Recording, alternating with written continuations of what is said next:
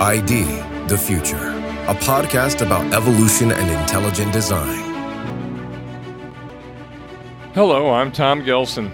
Last October, the very thoughtful author, speaker, and humorist Eric Metaxas took his famous Socrates in the City event on the road to Houston, where he sat down with Dr. James Tour to talk about the origin of life.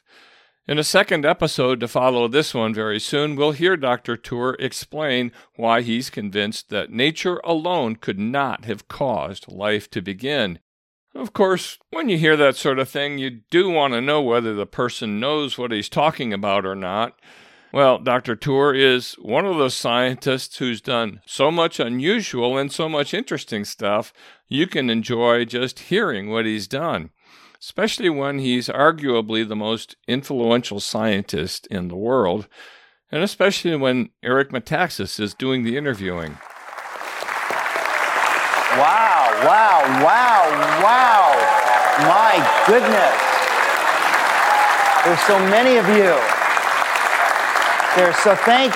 Thank you. There's so very, very many of you and so few of me. I'm overwhelmed. I can't tell you how thrilled I am to do Socrates in the City in Houston. We have done it in other, backwater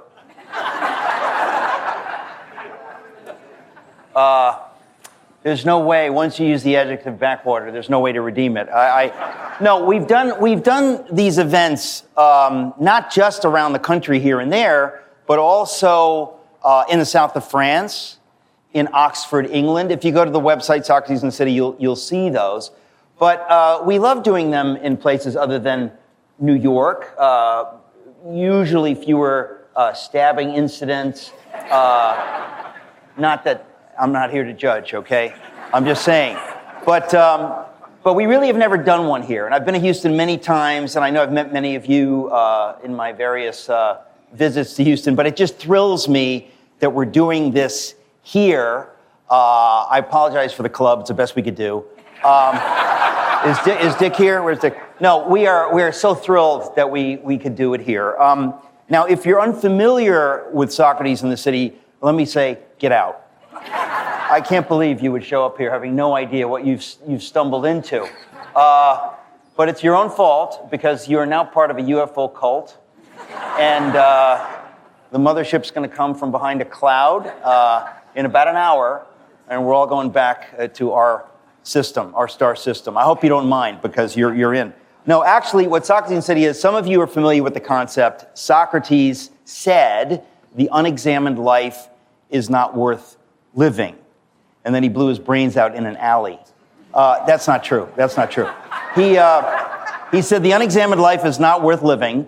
And I, about 22 years ago, thought, you know what? Most of us are living rather unexamined lives. Wouldn't it be a nice thing to have a forum where I could have conversations with people about what we call the big questions? Sometimes we say life, God, and other small topics. And over the years, we have done that. We've asked big questions. We always try to ask a question, right? Tonight, we're asking the question, I forgot, what was it? Something along the lines of, how did life begin? Where did life come from, right? That's a kind of a big question, isn't it? So we've asked the big questions. Who are we? Where are we going? What's the capital of North Dakota? The stuff that really gets you. My favorite question is, are you going to finish that burger, honey? And of course, the follow-up, what about the fries? I say honey because I'm currently married to my current wife. Today is our 26th wedding anniversary. Yes. And don't applaud. We're just through the first 26 years. But I think we're going to make it. You know what I'm saying? I think we're going to make it. Suzanne knows me at my very worst, and for that, I resent her. But I also know her at her worst. And so, we've got this stuff on each other. It's just such a crazy thing that it happened to be our 26th wedding anniversary tonight, but we really have together been through thick and thin, and also through greasy and stringy. I don't know if that's, because it's been rough. It's, thick and thin. What does that mean? But the secret to our success in marriage, and I don't mind saying this publicly, we have an open marriage.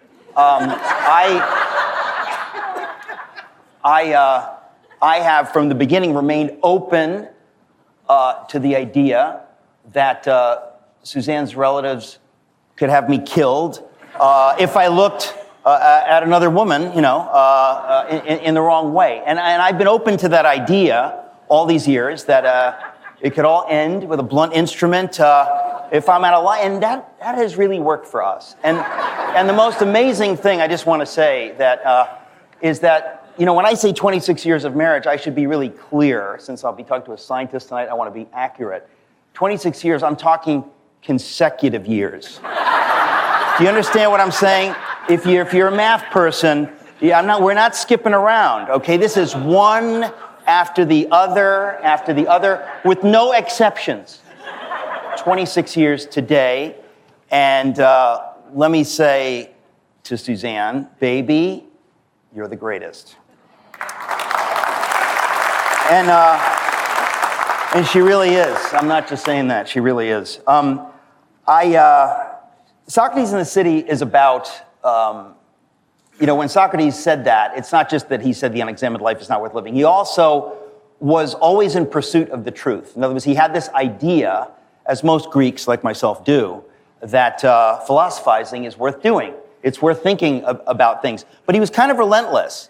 And he got in trouble for seeking the truth, as you inevitably will, because we live in this fallen world.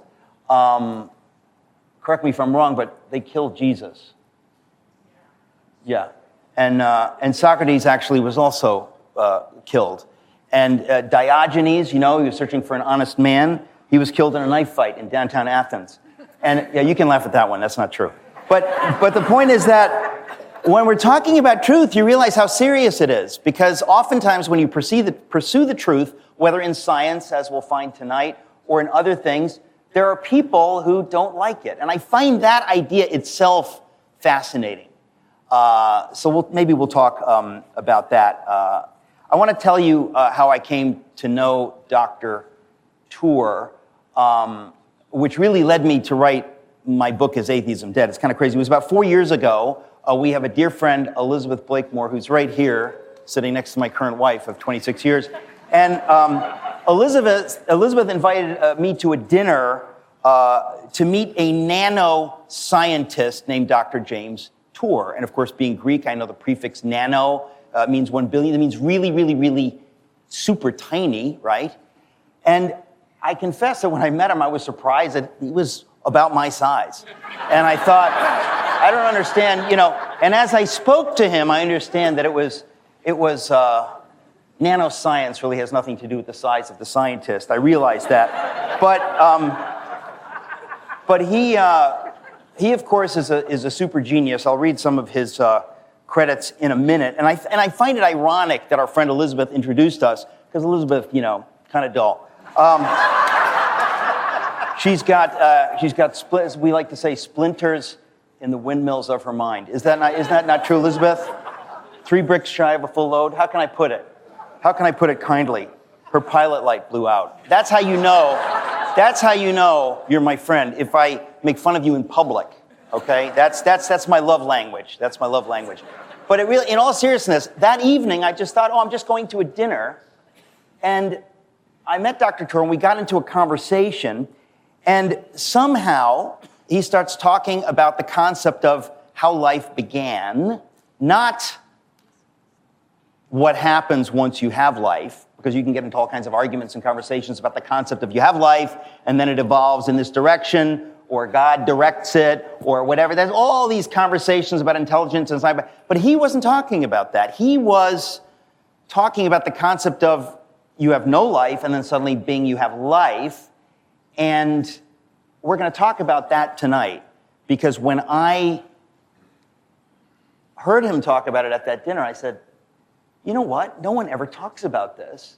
And this is really as seminal as it gets. When you talk about what are the big questions in life, how did life begin? Not human life, how did life begin? So it's a fundamental question. And so I got excited about it, and I talked to Dr. Tour more and more and more about it.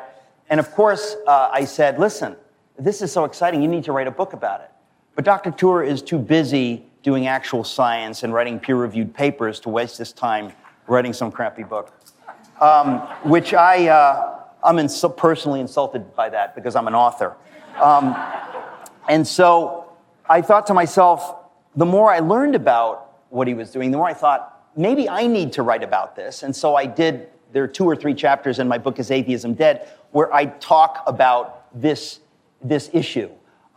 Because it really is an extraordinary concept. And once I realized the depth of it, the more I thought, we've just got to kind of tell the world what Dr. Tour knows about this. Now, I say I put it in my book. I stole everything, of course, from Dr. Tour and other scientists. I don't know that much about chemistry. I think I got as far as 11th grade chemistry. I did for a season. I knew Avogadro's number. I never met Avogadro, but I knew his number. I spoke with him on the phone, and then of course, like an idiot, I lost Avogadro's number, and we haven't spoken since. And I feel what a fool I've been, because he's a pretty important guy. I remember once in 11th grade calculating molality. Does anybody remember that? Yeah. I remember there was a brief moment where I understood molality, and then I forgot all about it. I believe I once dated a lipid. I'm not sure. I don't know if that makes any sense. But I'm not exactly a chemist. So everything in my book, obviously, I take from Dr. Tour. To tell you a little bit about Dr. Tour, officially, and this is the least interesting, he's the T.T. and W.F. Chow Professor of Chemistry at Rice University. He's also Professor of Material Science and Nanoengineering. But I found an article, some of you are familiar with George Gilder, the economist and genius in his own right.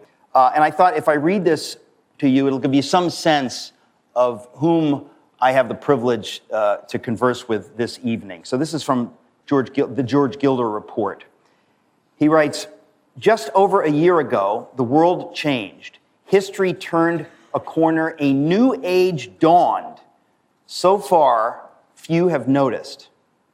In due course of time, history will record that the new age was midwifed in the laboratory of Dr. James Tour, Professor of Chemistry, Material Science, and Nanoengineering at Rice University, a chemist with some 700 scholarly papers. If you understand what that means, your mind is blown. And 150 patent families to his credit. Tour, George Gilder writes, is a modern-day Isaac Newton. Now, if you know who George Gilder is, you don't take that lightly. He is leading a scientific revolution at the smallest of scales with deep roots in chemistry and physics and grounded in carbon, the most fundamental life-giving element in the universe. Tour is ranked today in a drastic underestimate as one of the top 50 most influential scientists in the world. He will soon prove to be the most influential. His innovations promise to defeat deadly viruses and superbugs, overcome cancers and genetic disorders such as Down syndrome, displace ineffective diagnostic technology, heal severed spinal cords, we'll talk about that, clean dirty air and water, trivialize excessive CO2, obviate all convention trash disposal, render rare earth materials abundant, retrieve unrecovered heavy materials, replace existing electrical wires with fabrics 1 million times as conductive, revolutionize construction materials, boost battery performance, eliminate toxic organics, re-energize depleted soil, banish rust, and in a wonderful parallel to Newton's demonstration of gold's immutability, end counterfeiting of both your Gucci purse and its contents. Ladies and gentlemen, Dr. James Tour. Thank you.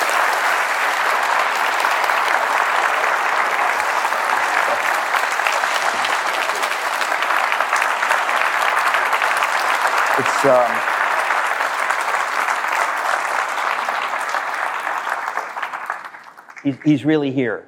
He's really here. Dr. Tour, I'm so thrilled finally to get this chance to talk to you about some things that are really hard to process. I think I want to start maybe with the evening that my former friend Elizabeth Blakemore introduced us. I'll never forget how you started in on me on this issue of the origin of life. It seemed like you had a bee in your bonnet. In fact, anybody who watches your videos knows you have many bees in your bonnet. And that's why I love you. You're delightful to listen to. But I want to talk to you about nanoscience, but can you just give us just a taste before we get into it of, what you say to a stranger like me on the issue of the origin of life? Well, I don't even remember our conversation. Well, you don't have to remember the conversation. I don't remember the conversation. Actually, I remember not being that impressed with you. No, but what I'm saying is that you kind of gave me the rundown of Miller-Urey and what we know today. Can you give us the paragraph version before we get into the deeper stuff? We're clueless on the origin of life. We don't know how to make the basic 4 classes of molecules that are needed for life. People have never made them in a prebiotically relevant manner, which means that using chemistry that would have been available on an early Earth when you didn't have all the big machines that we have now, how you could ever make those 4 classes of molecules. Okay, in a spirit-filled church, I would say, and now can we get the interpretation? I thought I was... No, I know you were dumbing it down for us groundlings, but not low enough, not low enough. Let me, I think that's why I'm here. I realize there's a reason I'm here. I guess, before we get into that, because that's the real subject of our conversation, I want to talk to you initially about what you do as a nanoscientist. I heard about your work, I guess maybe 15 years ago, through some potential investors. They were talking about nanotechnology and some of what you were doing. When I just read what George Gilder wrote about you, we're talking about really astonishing things. We know science has done astonishing things, but you now are doing some things in that world. Maybe talk just about the nano cars, because that struck my that struck. Sure, these are single molecule nanocars. They have 4 wheels, independently rotating axles. They have a motor. You shine a light on it. Hold on. You see, you already lost them. Trust me. We're talking about a single molecule. This man makes molecules in lab. But most of us don't make molecules like at the office, right? So why don't we, before we get into that, maybe explain the idea of when you say you make molecules, we know you don't have incredibly tiny tweezers. So can you help people understand you make molecules in the lab? Molecules, they're pretty small. So is there a way you can help us understand how you do this or how you got into this? What you do is you make Avogadro's number at a time.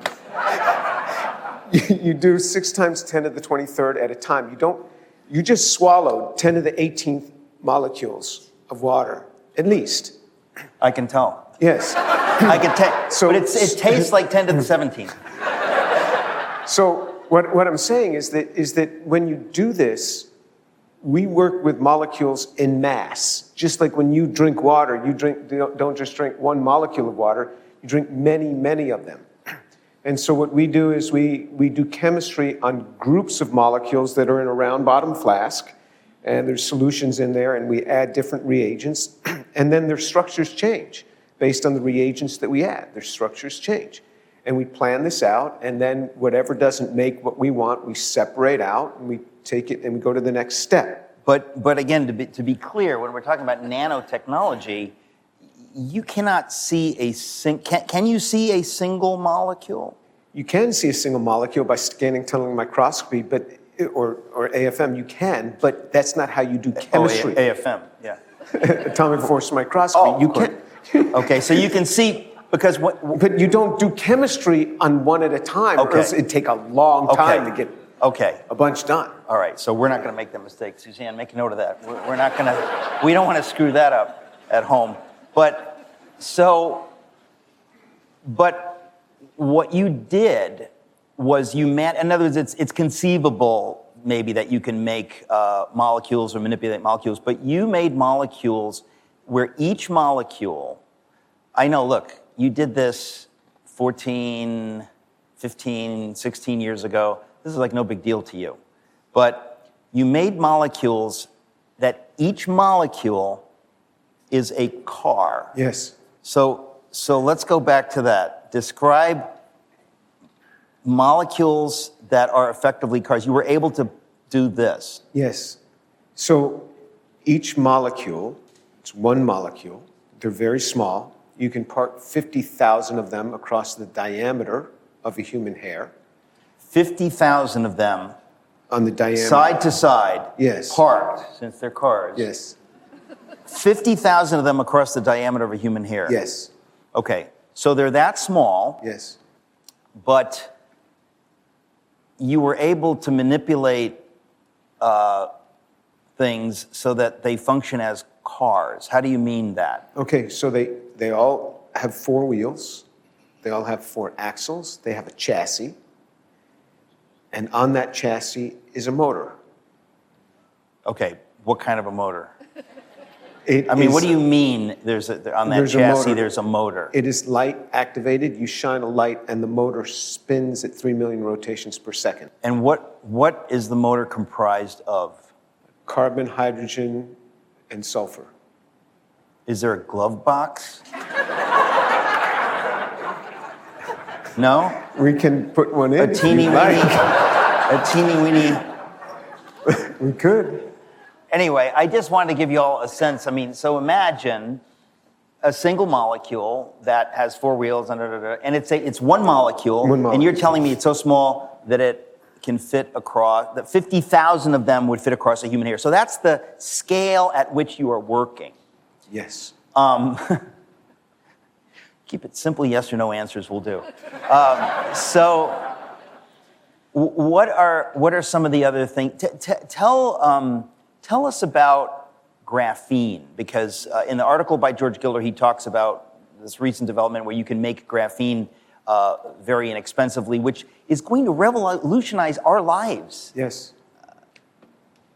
So graphene is a single atomic sheet of graphite. Graphite is a chunk of material that's made up of sheets. If you take off one of those sheets, it is graphene. Graphene is 1 atom thick. It's a sheet of carbon atoms that are arranged like chicken wire. 1 atom thick. Yes. That's extraordinary. Yeah, but this material, when you put it into other things, it strengthens the other materials a lot. So you can put 0.01% into concrete, and you can use 30% less concrete just by putting in a very small amount of this material, for example. And that's a big deal from an energy saving side, to use 30% yet less, because concrete is 8% of all CO2 emissions in the world come from the making of concrete. And what we'd like to do actually is replace concrete so that, because concrete's been around for 2,500 years, and I think it's time it got retired. And we can use another material which would be much lighter weight and equal in strength or stronger. And then we can also just modify the material and use it for an airplane fuselage. It's all made out of carbon, these sheets of graphene. That's the hope. That's the hope. We're not there yet. But that's what it's projected toward. But it's not far from some of those applications. Right. Well, you and I also, we met subsequently in New York City at the 2nd Avenue Deli, which is not on 2nd Avenue.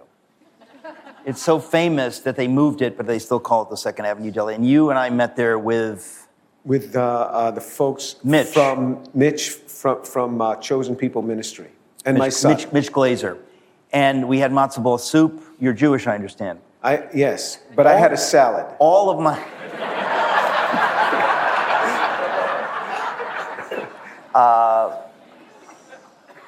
all right.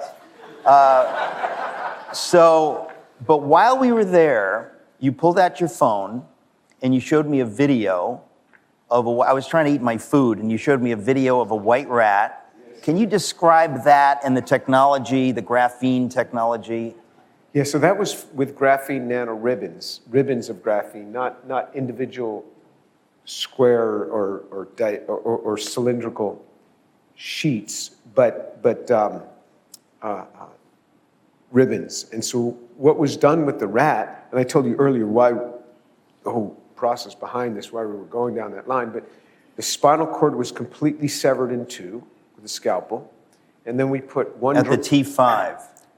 Yeah, C5. At the C5. Yeah, C5. Did I mispronounce C? Yeah, because if you said T, I thought. Oh, so you did this intentionally to... How'd you remember that? To sever, what? How'd you remember that?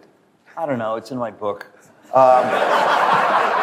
You intend... I just want folks to track with what you showed me on the phone while I was trying to eat my soup. You, in a lab, intentionally severed the spinal cord of the rat, which would paralyze it, right? Yes. Okay. And then with nano ribbon, with these graphene ribbons... A 1% solution of graphene nanoribbons in another polymer.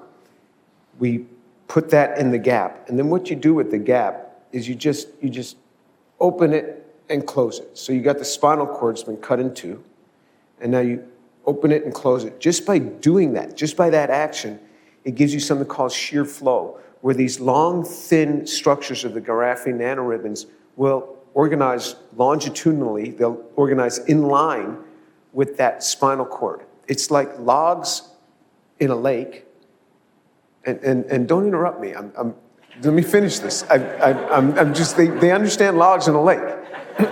When it goes down a river, the logs start orienting with the flow of the river. That's called shear flow. They all organize with the shear. So just by opening and closing, it organizes in line with the spinal cord.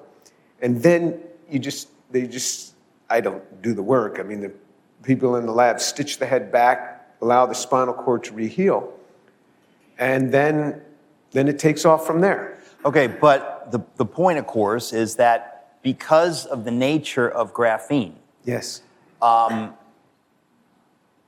it provides a kind of armature over which the nerves that have been severed can regrow together. Exactly, because what happens is they will normally grow, but then they miss each other. As they're growing, there's nothing to line them up, and they pass like ships in the night, and that's it. So what happens is these act as avenues upon which the neurons like to grow. They like to grow in graphene because graphene is conductive, and they're sending out electrical signals, so they enjoy growing on graphene. And so they're growing from each side, and all of a sudden they now collide. And when they collide, they refuse, and then they heal. That's it. So the idea is that with this technology, you will eventually be able to do something, virtually unthinkable, is that people who have been paralyzed because their spinal cords have been severed, this technology makes it possible to heal those folks. Well, that's certainly the hope, because you never got to the key point that after 2 weeks, the rat got up and started walking around. You forgot that part. And then after 3 weeks... I was trying not to interrupt and thought you would get to it. After 3 weeks, it started running. And so the first 2 weeks, the rat just was sitting on the bottom of the cage, moving its in sort of a scattered sort of way, but the brain was remapping the connections because the connections were not the same as they had been originally. So just like a child has to, you give a child the food, they stick it in their ear originally. But as they learn where to put that food. And the rat had to remap the connections, and the brain has the plasticity to remap the connections. Once it remapped, and it learned which leg was which, and then it can get up and just start walking again. So the hope is that injured spinal cords could be healed with a technology like this. It's not there yet, but that's the hope. But you did it with the rat. Correct. Previously when people talk about somebody having their spinal cord severed, there's no way to get the nerves to grow back. This makes that a possibility. Correct. I'm not overstating the case. No. You're not overstating the case. You also said that, if somebody has their optic nerve detached, they're instantly blind because optic nerves can't grow back. They can't be reattached. You, I believe, said that this graphene, these nanoribbons could also help with that. Well, yes. I had a student working in a lab in Colorado with an expert that's working on whole eye transplant. So the idea is if you have a whole eye transplant, you have to join the optic nerve. The person has an optic nerve coming from their brain, and the other side is to the eye. So you've got to cut at that point, at some point along that, and reconnect the optic nerve. And so the idea would be to have optic nerve reconnection through these as well. And that's never been done. That's never been done. So it would be a big deal.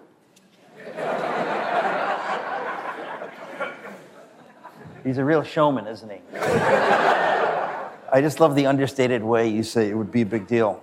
The blind will see, It's going to happen. This is big stuff. It's big stuff. I just wanted to give people a taste of some of the stuff you're working in. It's really amazing, and I just encourage you to look up Dr. Tour, and you can read about all this stuff. We have a TikTok video coming out of that rat walking again, actually. It's just about to come out. So. A TikTok video? Yes. Don't applaud. I'm disgusted. That was the first part of Eric Metaxas and James Tour's conversation at a Socrates in the City event held in Houston in October 2022. We'll have the rest of it coming soon. You can get a preview in the meantime by going to idthefuture.com/author/jtour. That's idthefuture.com/author/jtour, or just go to idthefuture.com and look him up under the authors link there. Until next time, for ID the Future, this is Tom Gilson. Thank you for listening. Visit us at idthefuture.com and intelligentdesign.org. This program is copyright Discovery Institute and recorded by its Center for Science and Culture.